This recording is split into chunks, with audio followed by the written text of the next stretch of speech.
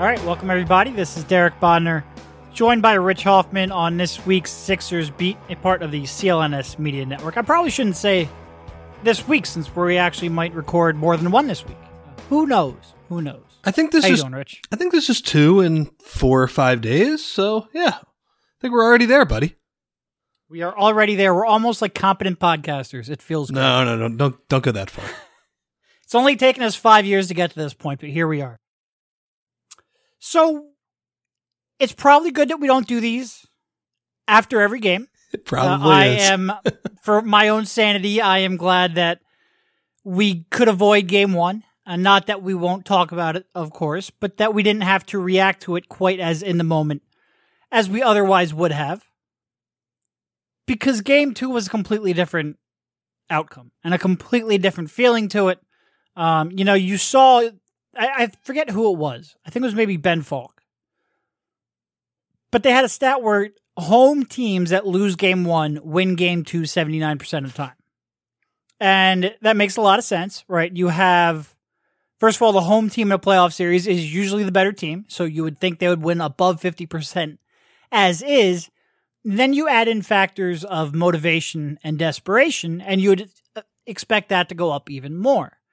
And I think we saw all 3 of those factors play in on Monday night. You had the better team that was a desperate team and the more focused team. And that third quarter was something I've never seen before.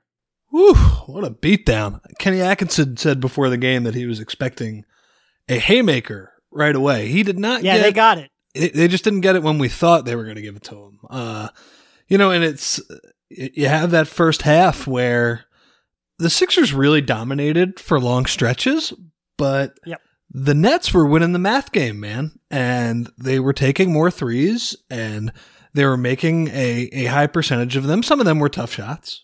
And it's funny. I'll have this on my piece on The Athletic. I think that'll run tomorrow. So maybe as you're listening to this before game 3, Brett Brown was losing his mind in the first half over some of the defensive breakdowns. It is very clear that there is one thing he does not want. He does not want the Nets taking a ton of threes. And I think in general, like, the Sixers, like you said, are more talented. If they can get them to play inside the arc, they're going to win this series. And they come out, and Ben Simmons is just a monster on defense in the third quarter against D'Angelo Russell, primarily just denying him the basketball. And that was really impressive. But then forcing him right, like the Sixers want him to. And the Sixers were, I think, I looked at it at the end of the quarter, 6 threes for the Nets, 6 threes for the Sixers attempted. Sixers make all 4. Sixers win by 28. Game over. So yeah, it did feel like they kind of just very quickly asserted control in the series again. Yeah, the first half, like you said, was weird. Like, on the one hand, they really did feel like they outperformed them in almost every way. They were sharper defensively. Their ball movement was better. They were, looked to be more dominant. Like, they're getting to the line. They're getting inside. But, I think Brooklyn was 10 for 23 from 3-point range, and the Sixers were 2 for 6, 2 for not many, in the first half. And that 3-point shot is a real big equalizer. And some of that was, it looked like there were some defensive breakdowns, especially, they fouled 2 3-point shooters in the first quarter, which just must have driven Brown mad. It drove everyone watching it mad, so I assume it drove him mad. Pretty safe assumption on that part. And then towards the end of the second quarter, they started letting, Russell come off to his left. They started letting a little bit of penetration. There were at times where it looked like they were helping on ball handlers off the screen and on roll man a little bit more than they typically do, especially with JJ Redick. It seemed like they were willing to send that third guy in there and at least slow him down a little bit. And that bit him a couple times. Right in the first minute or 2 of the game, I think Butler got hit twice on threes that he wasn't able to quite recover back from. And that's sort of what they've been scheming against the entire season. Like, that's exactly what they don't want to give up. And Brooklyn was able to get those shots. And then Brooklyn just made some really tough shots. Shots that you looked at and you go, okay, look, if they're going to make that all night long, you just tip your cap to them. If you're going to try to take that away, you're going to end up costing yourself in other areas. And, they came back down to earth. The Sixers denied them 3-point looks. Like you said, Simmons off ball, we're going to focus a lot on what he was able to do offensively. And that's deservedly so. Like, it seemed like he woke up and realized he was 6'10", and there was nobody that had his size, strength, and speed on the other side of that floor. And he really took advantage of it. It was good to see. It's a kind of, for as much as we talk about spacing and how he might limit their half-court offense because he doesn't shoot, and Butler and Embiid and all that stuff, and there's truth in all of that. And in terms of reaching their absolute maximum ceiling, that's a factor. But there's still just a consistency factor that he can make more out of his current skill set, out of his current physical tools on a more consistent basis. And that was a big part. But really what blew me away was defensively. First of all, how consistently he overplayed his left hand. And, that's nothing where you're going to look at and be like, wow, that's an incredible play. But having the sort of focus to do that the entire game, that really takes some, that is a pretty big accomplishment. He was real good at that. And then just denying him the ball. A couple of those possessions in the third quarter, they were very clearly trying to get it to Russell at the top of the key. Couldn't do it. And Simmons just wouldn't let him do it. And then there were a couple of them where they had a turnover because they just didn't know what to run after that. He was really impressive defensively. Simmons Island, man. He was like a cornerback just blanketing a receiver. Is that game even more frustrating in that, I mean, we talk about Ben and his current lack of a shot and how it affects his game, but I think we saw him play about as poorly as he possibly can in game one. And then game two was just pretty much a masterpiece on both sides of the ball.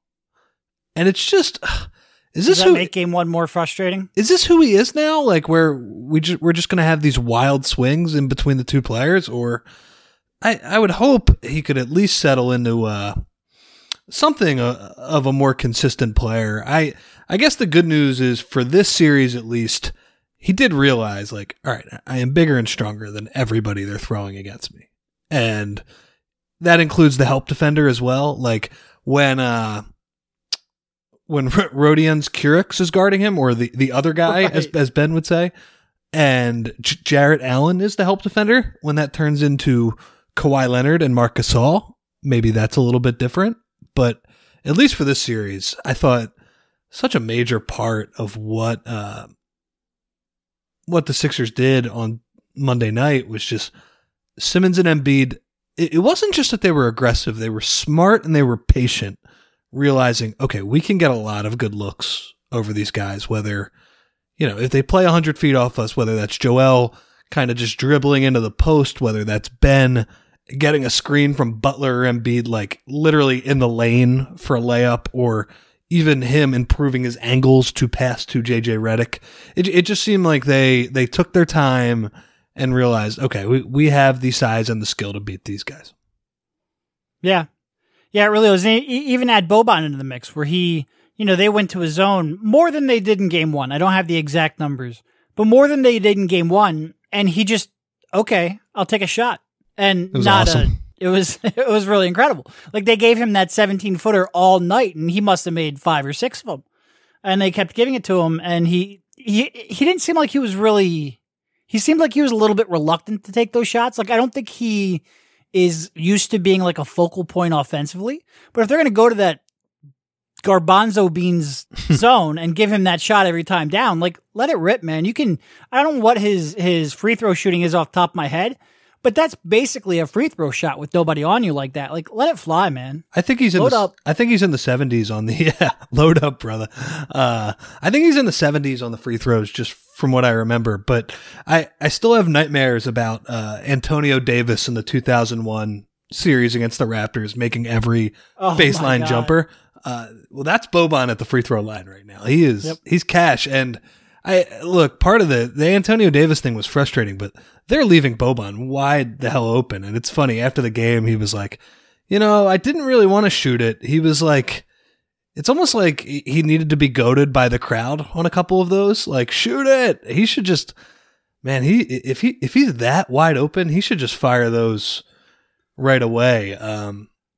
He's 77% for his career. Yeah. That's really good. He's been good. There was before the series, I thought it was going to be a good Boban series, and To be fair, Jared Dudley did not play the other night, and that's when things get dicey a little bit. But if he's matched up against Ed Davis or Jarrett Allen, Boban is playable. Yeah.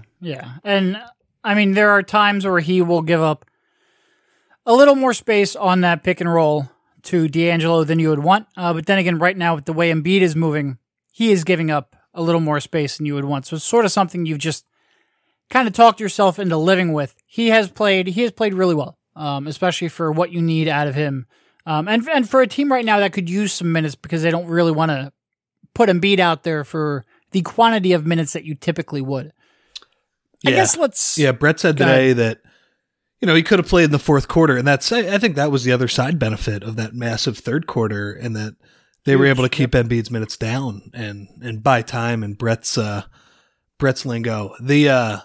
I think Brett said he's like, it's probably under 30, his minute limit right now, but somewhere close to that. So, yeah, but Boban has been very important in this series. As we know, they're going to have to ratchet that up at some point if the Sixers keep advancing. But for now, Boban's doing a good job. What, the Embiid minutes? Yeah. No, it'll be real interesting how they handle Boban if they do end up advancing. The Raptors, I guess, are a not terrible Boban matchup depending on who they put out there. Not a good matchup. Not as good as the Nets, but not as bad as Boston. So take what you can get, I guess. Yeah. It will be interesting to see what the Sixers do with their lineups if they do advance. I guess let's move on to that a little bit. Nice to get James Ennis back. Oh, yeah.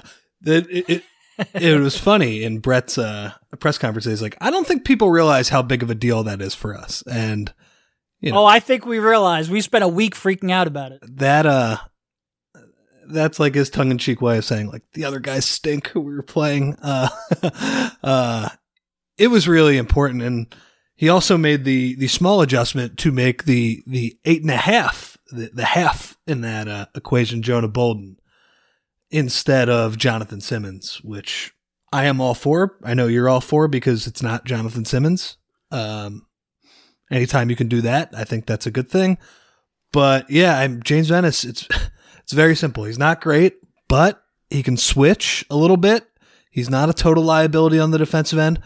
And for the Sixers, who, when they go to that second unit, they want to play heavy pick and roll with Butler and Harris. They just want to do spread pick and roll, Boban set a screen, and let those guys operate. It's better to have him than TJ because James Ennis, even though he has not shot it well with the Sixers, can make a three.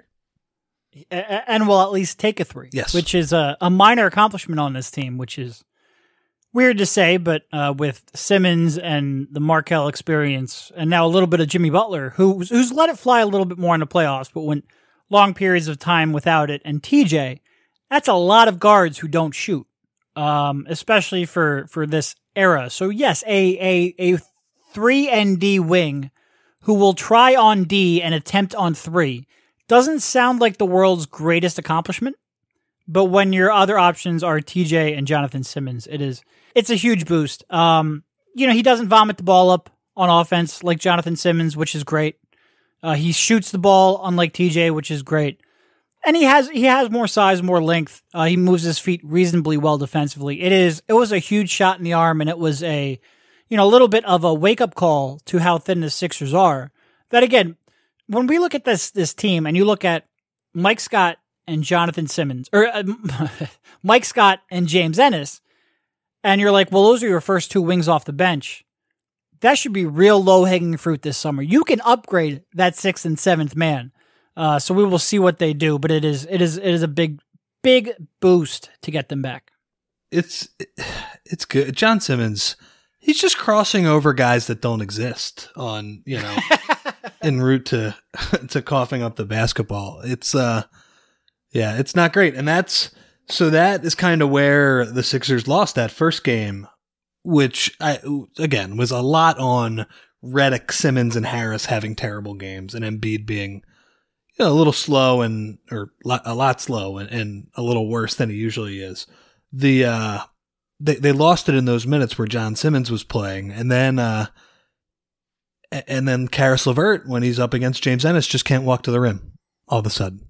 And, James Ennis did a nice job. I thought, he was on a 12-minute limit the other night. He could probably be, as you're able to ramp up his minutes and hopefully his quad doesn't get hit again, that'll be a good thing. And then, it's like those minutes limits sure are easier to stick to when you're up 30. We'll see what Brett does. Yeah. If there is a closer game here in game 3. Yeah. And I obviously expect it to be closer. Here's my question. If you're Brooklyn, you see that haymaker the Sixers throw to start the second half. Brooklyn's starting lineup is limited. You got to change it. If you deny Russell the ball like Simmons did, their creation is just very, very iffy. And Redick did a better job chasing Harris around the other day. I feel like you need to either get Dinwiddie or LeVert in there to start. Yeah, I think, and this is just, I guess, what I would do, but I would be a little surprised if at some point in this series, Atkinson doesn't make a change into that starting lineup. Get Dinwiddie in there. Like you said, get another ball handler in there. And, that would be the Nets would go from a pretty big guard rotation to a pretty small forward rotation, which against the Sixers might be tough because the Sixers have so much size. But they really, really need another creator and another ball handler in there. Make it a little bit tougher for the Sixers to stop D'Angelo, who has really struggled. And I think, he obviously had that big second half, but now he didn't play in the fourth quarter, but I would say in 5 of the 8 quarters, he's been pretty well locked up by Simmons, who's done a really good job on him. Get another ball handler on there, make those switches a little tougher of a decision. I would expect they will change something up at some point, especially, that third quarter was, talk about incredible. Like, the Sixers scored 51 points on, I think it was 26 possessions, which is basically 2 points per possession. It's crazy, man. So if you think about that, as long as the Nets could force the Sixers into running some shot clock, they would have given up the same amount of points by letting them go in for a dunk every possession down the floor. It was over a 12-minute span of basketball. It was insane. It was crazy. And the way the Sixers started, it just reminded me of the Brett Brown criticism, because the whole time I'm thinking, call a timeout, Kenny, call one, man, get somebody in there. And then before you can blink, it's a 20-2 run. I like Kenny Atkinson, by the way. Can you imagine though? Can you imagine if Brett Brown would be giving up that third quarter? Oh man, we would have heard about it for weeks. He gives up runs all summer. Yeah, and then even go to Golden State. And the lead that they blew, which was one of the craziest things I've ever seen. But Kerr comes out after the game. We stopped playing in the third quarter. Well, first of all, no shit. We all saw that. But for a coach to say that, it's easier to get by with that when you've won. So it's clearly different. But it just goes to show that some of these big runs that teams go on, Nets fans were just losing their minds that Atkinson didn't call out timeout early, which probably was deservedly so. But I think my point is that these kind of things happen to every team. We're just hyper focused on the one we either cover or follow. Yep. And I think first off, I think he's a good coach who has less talent in this series. But yep, I've enjoyed just listening to him talk though. Before game 1, he's big going, Flyers fan. Who would have thought that? Holy crap, man! He said everything except Dave Schultz is my hero, or he's going nuts about Bobby Clark. That was crazy. And then before the second game, he gets asked a direct question. Are you going to lag off Simmons and Embiid until they can make shots? And, usually in the playoffs, especially, coaches are more tight-lipped about their strategy. And I get it, rightfully so. Brett, specifically in the regular season, is pretty good with kind of sharing his thinking behind things, but that changes a little bit in the playoffs, which I get. So Kenny Atkinson gets that question. He chews it over for about, 10 seconds, tries to think of a creative way to answer it, cannot think of anything, and then finally shrugs and says, yes. And everybody laughs. He's like, he didn't reveal anything there. Well, then he goes, you guys are watching the game. You get it. It's not the hardest thing in the world too fine. But yes, I agree. I agree with you. I think Dinwiddie will have to go into the starting lineup, but then that changes the rotation up for Brooklyn. They have less, they'll have less creation on those bench lineups. It'll be a lot more Karis LeVert. What do you think of Joel so far, physically specifically? I thought he looked better in game 2, but there are still signs that you can see that knee is struggling a little bit. It was funny. I mean, you were there with me before game 1. We were watching him work out, and a lot of people are filming him. And TJ cracks like, "Man, there's a lot more cameras usually than for my pregame workouts." And I specifically, I saw him say to Chris Babcock after he did a move. Chris Babcock, the assistant coach, asked him, "How'd that feel?" And he like shrugs, like, So like not great in his opinion. And part of that could have been the brace that he had on, which he said after the game that he did not enjoy. Yes. So that could have been part of it. I thought he looked a little bit better, like moving in workouts in game. He looked more purposeful in workouts, is what I would say. Yeah. Which is when you had a real good idea, like he's playing. Yeah. And we both said that. And then, we had sort of like a make a tweet coward moment where neither of us would actually tweet that out just in case we were wrong. But it was pretty clear that he was going to play. But even to start that game, he doesn't, the elevation isn't there. The explosion isn't there. He doesn't change direction like he does at his peak. It seemed like he maybe got a little bit better as the game wore on. And maybe he got into some kind of a flow and a rhythm. And maybe that, if you're looking for it, this knee pain, I don't expect to go away over the course of the series, or even probably the postseason run, however long that may be. That seems a little optimistic to be waiting on that. But maybe he just gets back into a little bit better of a rhythm. Maybe there's, with less time, not taking these long breaks, maybe it just doesn't I don't know. I don't exactly know what kind of day after pain there is on tendonitis here. I don't know. I don't expect it to clear up overnight, but maybe it doesn't get worse. I don't know. I do think he just hasn't played basketball. So there's, to me, 3 things factoring in here. First of all, the pain in the knee, which I don't think is going to go away. Then there's not playing basketball in, really much at all over the last couple of months on a consistent basis. And that could get better if he continues to play basketball. And then there's just sort of like the conditioning aspect of it from not playing basketball. There's kind of like the rhythm aspect of not playing basketball and then the conditioning aspect. And maybe that gets better. So maybe he'll end up looking better, but I don't think we're ever going to be like, I wonder if that knee's not bothering him anymore. I think that's probably unrealistic this season. We'll see. They framed it as buying time, so I don't really know what to expect. There were a couple plays specifically where I thought you can tell the change of direction isn't there. Yep. He got switched on to LeVert, I think, in game 2, and kind of on a pick and roll where LeVert snaked out and then got the switch. And normally you'd say this is fine, I think, because Simmons takes Embiid's guy, and Joe, you don't want him guarding on the perimeter too much, but he's more than capable of shutting down a guard or a wing one-on-one. And LeVert beat him with a crossover in a way that you just don't usually see. That was something. And yeah, it's like you said, even if he's dealing with this knee pain, the good news is, 1, he really wants to play. And 2, he's so freaking talented that he can win with power and skill. And that's what he did. So, yeah. I mean, just really efficient game. Might not be quite the factor on defense, but it's clear that something is bothering him. But with that said, and kind of knowing in general that the knee is bothering him, I thought he played very well the other night. Oh yeah, he still played very well. Good elbow too, people's elbow to. Jared Allen. I'll tell you what, we were not too far from that elbow, and you could see right away, just the reaction of Allen's face, snap back like that. That was not acting at all. He did not flop, and the reaction of the fans surprised me at first, with some boos coming down, thinking that he flopped and the refs fell for it, and then that reaction sort of. Now I don't know how many times I was watching a monitor.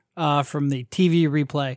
I don't know whether the in-arena operation, showed it on the big screen, but they kept booing it, and it's like, that was a foul. Come on. Like, we can debate whether it should be a flagrant 1 or a flagrant 2. I would have gone flagrant 1 It personally. should have been a flagrant 1. Yeah, I don't think you can debate it. It should have been a common foul. I think it's pretty clearly a flagrant. And it doesn't even matter if he was intentionally trying to hit him with his elbow. Like, you connect like that, you are going to get that call every time. Yeah. I don't think it should have been a 2, which to me is the only real consideration. And I'm glad they didn't take control of a playoff series into the ref's hands like that. But it was most certainly a foul, and I have absolutely no problem with it getting a flagrant 1. But and then him and Ben laugh about it afterwards too. Yeah, he apologized, and Ben started laughing, and Joel explained it as Ben isn't used to him being humble, so that's why he was laughing. But he had a good solid 20-second laugh there, which I don't think the Nets appreciated, and we will see if there is any escalation here in Game 3, which is part of the fun of a playoff series, how these two teams start to despise each other. You saw it last year against the Heat, where the two teams just hated each other by the end of it. I'm not sure you really saw it quite as much in the Boston series, because I think the Sixers were mostly pissed off at themselves, which maybe helped diffuse that a little bit. I think there was some back and forth chipping, but not quite to the same degree. Like, the Sixers didn't have to send Justin Anderson out there to get in any fights that series, so that was good. The Sixers, just with those two guys, first off, they made a mistake having those guys talk at the same time and field that question, because Joe would have made it through that question without laughing if Ben was not laughing next to him. So that was a mistake, number one. But with those two guys and their personality, they are not humble, either of those two, which is fun and interesting. They kind of turn into the wrestling heels sometimes. And I think as long as the Sixers are playing playoff basketball, they're going to get in more. There's just going to be more conflict than your general series, I think. With just the physical style of basketball those two play, and then the way they go about it.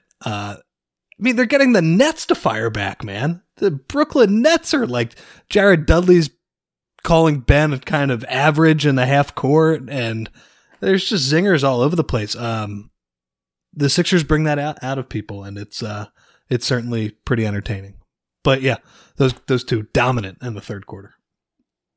Yeah, yep, and the whole team. It was nice to see Tobias come alive, who had really been struggling in the game and a half up to that point. Redick had a good first half, but it was good to see that whole group extend their good play. And Mike Scott was better. I think one of my big criticisms in the first game, and really it was across the board, like not a single defender on that court on Saturday afternoon. Yeah, it was the wonderful 3 p.m. Saturday games. But not one defender on the Sixers could keep their man in front of them. And they were giving up D'Angelo going to his left. Mike Scott was pressing people 30 feet from the basket, which drove me insane on the rewatch. There was not a single defender on the Sixers who could really defend their man one-on-one. And up and down the board, from Simmons denying Russell and shading him to his left, to Butler, who did a really good job as well, to Mike Scott, to James Ennis, like everybody defended better. And I do think getting TJ off the floor is an important step. I think this is a tough matchup for TJ. Like we said, I think on the series preview pod, they just have a lot of big guards who they can force switches onto and attack. And you sort of live with that at times with JJ. You hope that he gets more back at the other end than he did in game one, but he's really important to what this team does offensively. You don't have that same luxury with TJ, especially when he's not shooting that wide open corner three that he had in game one that he didn't even consider shooting, even though he had, it must have been at least 12 feet of space. He just drove it right into the defenders. You can't have that and also give up 4 inches on the defensive side of the court and expect that to be winning basketball in the playoffs. So getting James Ennis back, playing Jimmy Butler at point guard, I think Butler obviously had that huge scoring outburst in game one, didn't in game two. I forget what he finished with, 7 points or whatever it was. 7 points, 3 of 10 shooting. Yeah. Yeah, 7 assists, 0 turnovers. He's really been in a lot of pick and rolls when Ben Simmons goes to the bench, which I think is good. Good both because it's what Jimmy Butler is good at. And I looked at the numbers this morning, and I think he was the third most efficient high-usage pick-and-roll player in the playoffs, even though he's only shooting 43% off of those. And the reason is, A, he doesn't turn the ball over ever. Like, he legitimately, in the 20 pick and roll possessions that he ended a possession on. So that's not including passes, which would probably help his numbers better because he had 7 assists the other night. But that's shot attempts, turnovers, and drawing fouls. He did not have a single turnover in those 20 possessions. He got to the line a ton. I think it was like 8 free throw attempts or something like that. So those two are helping him be sort of that efficient pick and roll player that the Sixers need. Just as a point of reference, those pick and rolls that I referenced, 1.11 points per play. Sixers half court offense is typically about 0.95 points per play. And I think I went over the difference between points per play and points per possession a couple episodes ago, so I'm not going to repeat that, but that's a really good number. That would be better than any half-court offense in the league. So those Butler pick and rolls against a bad pick and roll team defensively in the Nets, that's been key. Ben Simmons creating out of the post and just eating up space. Like, he was aggressive and attack and drove it in. And some of those layups looked like they were going to break the backboard, but that's fine. I'd rather that than just standing around in the dunker spot, doing nothing. They all played a very good game on Monday. And obviously, you sort of, in any data set, you throw out the worst result, you throw out the best result, you kind of deal with the middle. We haven't gotten the middle yet because they will not have a game as bad as game 1. They will not have a game offensively as good as game 2. So we'll see what the rest has in store. Weren't they in like the 100th percentile on cleaning the glass in both points per possession and offensive rebounding? Like, that's just that's an insane effort. I think they grabbed something like 50% of their misses. It's something, not 50%, but the Nets are a really bad defensive rebounding team, especially when they go with Dudley at small ball center and zone. So I would expect them to continue to give up second chance points. It's very simple. I mean, after the first game, I was kind of impressed.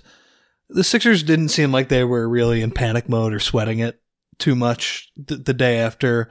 And I think it was TJ who was like, man, we shot 3 of 25 from 3. Like, I don't think we played well, and the Nets certainly had something to do with that, but like, you're never going to win when that happens. On the flip side, when you rebound 50% of your misses, I think you have a decent chance of winning that game. What was I going to say about Butler? Oh, I've been impressed by Jimmy. I just his personality, kind of his vibe. He was fantastic in the first game because he had to be, because nobody else was playing well. And after the game, to his credit, he was like, man, we lost. Like, I'm happy I played well, but it doesn't really matter to me. And then after game 2, when he really is kind of a secondary role, I think he scored less points than anybody in the starting lineup. He was happier. He said, look, that's great. Like, that's how I want to play. I don't want to force it. So, as somebody who's been critical sometimes and a little skeptical of how much of a role in the offense he's wanted, it's been a good start. And, I think he's a little more locked in on the defensive end. It's been encouraging. They're going to need an engaged Jimmy Butler to go as far as they want to. And he's been good. Yep. Yeah, he has. He's been good defensively too, which we didn't always. I mean, we were pretty critical of his defense throughout the regular season. Not that it was bad, but it wasn't like Jimmy Butler level that we were expecting. But he has been very good so far in these 2 games against an opponent where he has to be very good at. Because if there's one way that the Nets are going to make this a series, it's with those perimeter scorers. You can see in terms of like shrinking the floor and helping off the other shooters. I think he's been guarding Carroll for the most part in the starting lineup. He wants to help. He wants to. He does all these crazy double teams during the season, but here, like, he wants to try and find the line between what's responsible help and like, how can I run these guys off the line? Because you can tell, like, he wants to help out Ben and say, well, if you force him right, like, I want to at least be close enough where D'Angelo has to think about me a little bit. And I think, there's been some trial and error there, but it seems like his heart's in the right place in terms of what to do defensively. So yeah, good start for him. His effort has definitely not been in question, which is really good, because we always said there's 2 things he needed, and he could really be like sort of that super glue piece which it feels like you're underselling Jimmy Butler, but I really mean that in the best way, and that he can help you in many different facets of the game, whatever you need, depending on the the personnel out there alongside him. But he needs to take threes, and he needs to up his defensive consistency and focus, and he's done both here in the playoffs. So it's gonna be important, because if they start Dinwiddie, he will draw that assignment. Yeah, yep. Dinwiddie's been getting to the basket constantly. He's pretty good. And man. if you're gonna, if he's real good, and if you're gonna put Simmons on Russell, then you're going to have to put Butler on Dinwiddie, which will be a fun matchup. All right, what else? Any other major takes? Not really. What are you expecting here out of Game 3? Closer for sure. For sure. Yeah. I just think the Sixers need to continue to press that physical advantage.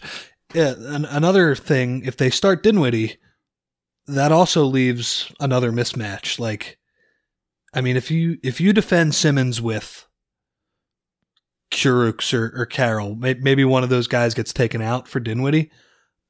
Jimmy Butler and Tobias Harris, they could really eat against those guys. They will be guarded by Russell and Dinwiddie. And I'll be interested to see. I know the Sixers want Simmons to be active in transition. They want to play through Embiid in the post, and that should be the number one option for sure. But I do think, you talked about Tobias a little bit. He kind of got going in the second half, but he struggled through the first two games.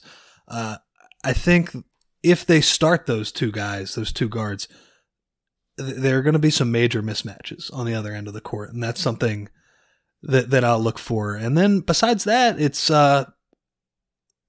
transition is such a big thing for both teams, because the Nets got killed a couple times just by Butler running the floor and screwing up their matchup, and I think Simmons just driving Russell in transition. And then on the other end, you want to avoid Redick on one of those guards. You want him to guard Joe Harris, but that's been an important thing early in the series, and I don't think that's going to stop.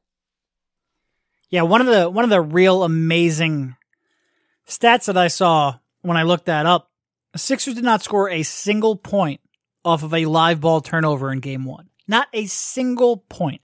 I get that they don't really extend themselves to double team and try to force turnovers. Not that they don't try to force turnovers, but that extending themselves, double teams, helping off of ball handlers, helping off of rollmen, that kind of stuff where you can force mistakes, but not scoring a single point. And then last night, they scored last night. It'll probably be, we'll say Monday night. It's not even last night now. Monday night, because I don't know what day it is, because that happens at this time of year. I think they got 29 points off of like 14 Brooklyn turnovers. That's fantastic. Not that they are ever going to be like a high transition team, just because they don't force those turnovers, which are super high value transition opportunities, but they need to get something. And they did a really good job on Monday night. That's another stat. They're not losing if they're even in the ballpark there against Brooklyn. Yep. So, updated series predictions. I think the Nets do pick up one of these two in Brooklyn, and the Sixers win Game 5 and then finish it off in 6. I think that's the safe way to look at it, man. I think it's let's call it a fairly, again, I waffled a little bit when Embiid's status was in doubt, and then after the tough Game 1, I will say it's a fairly comfortable 6, though. That 6 game is the Sixers turning it on and beating them. But I'll say Sixers in 6. Sounds good. Thank you, Rich, for jumping on, and we will talk to you soon. See you, man.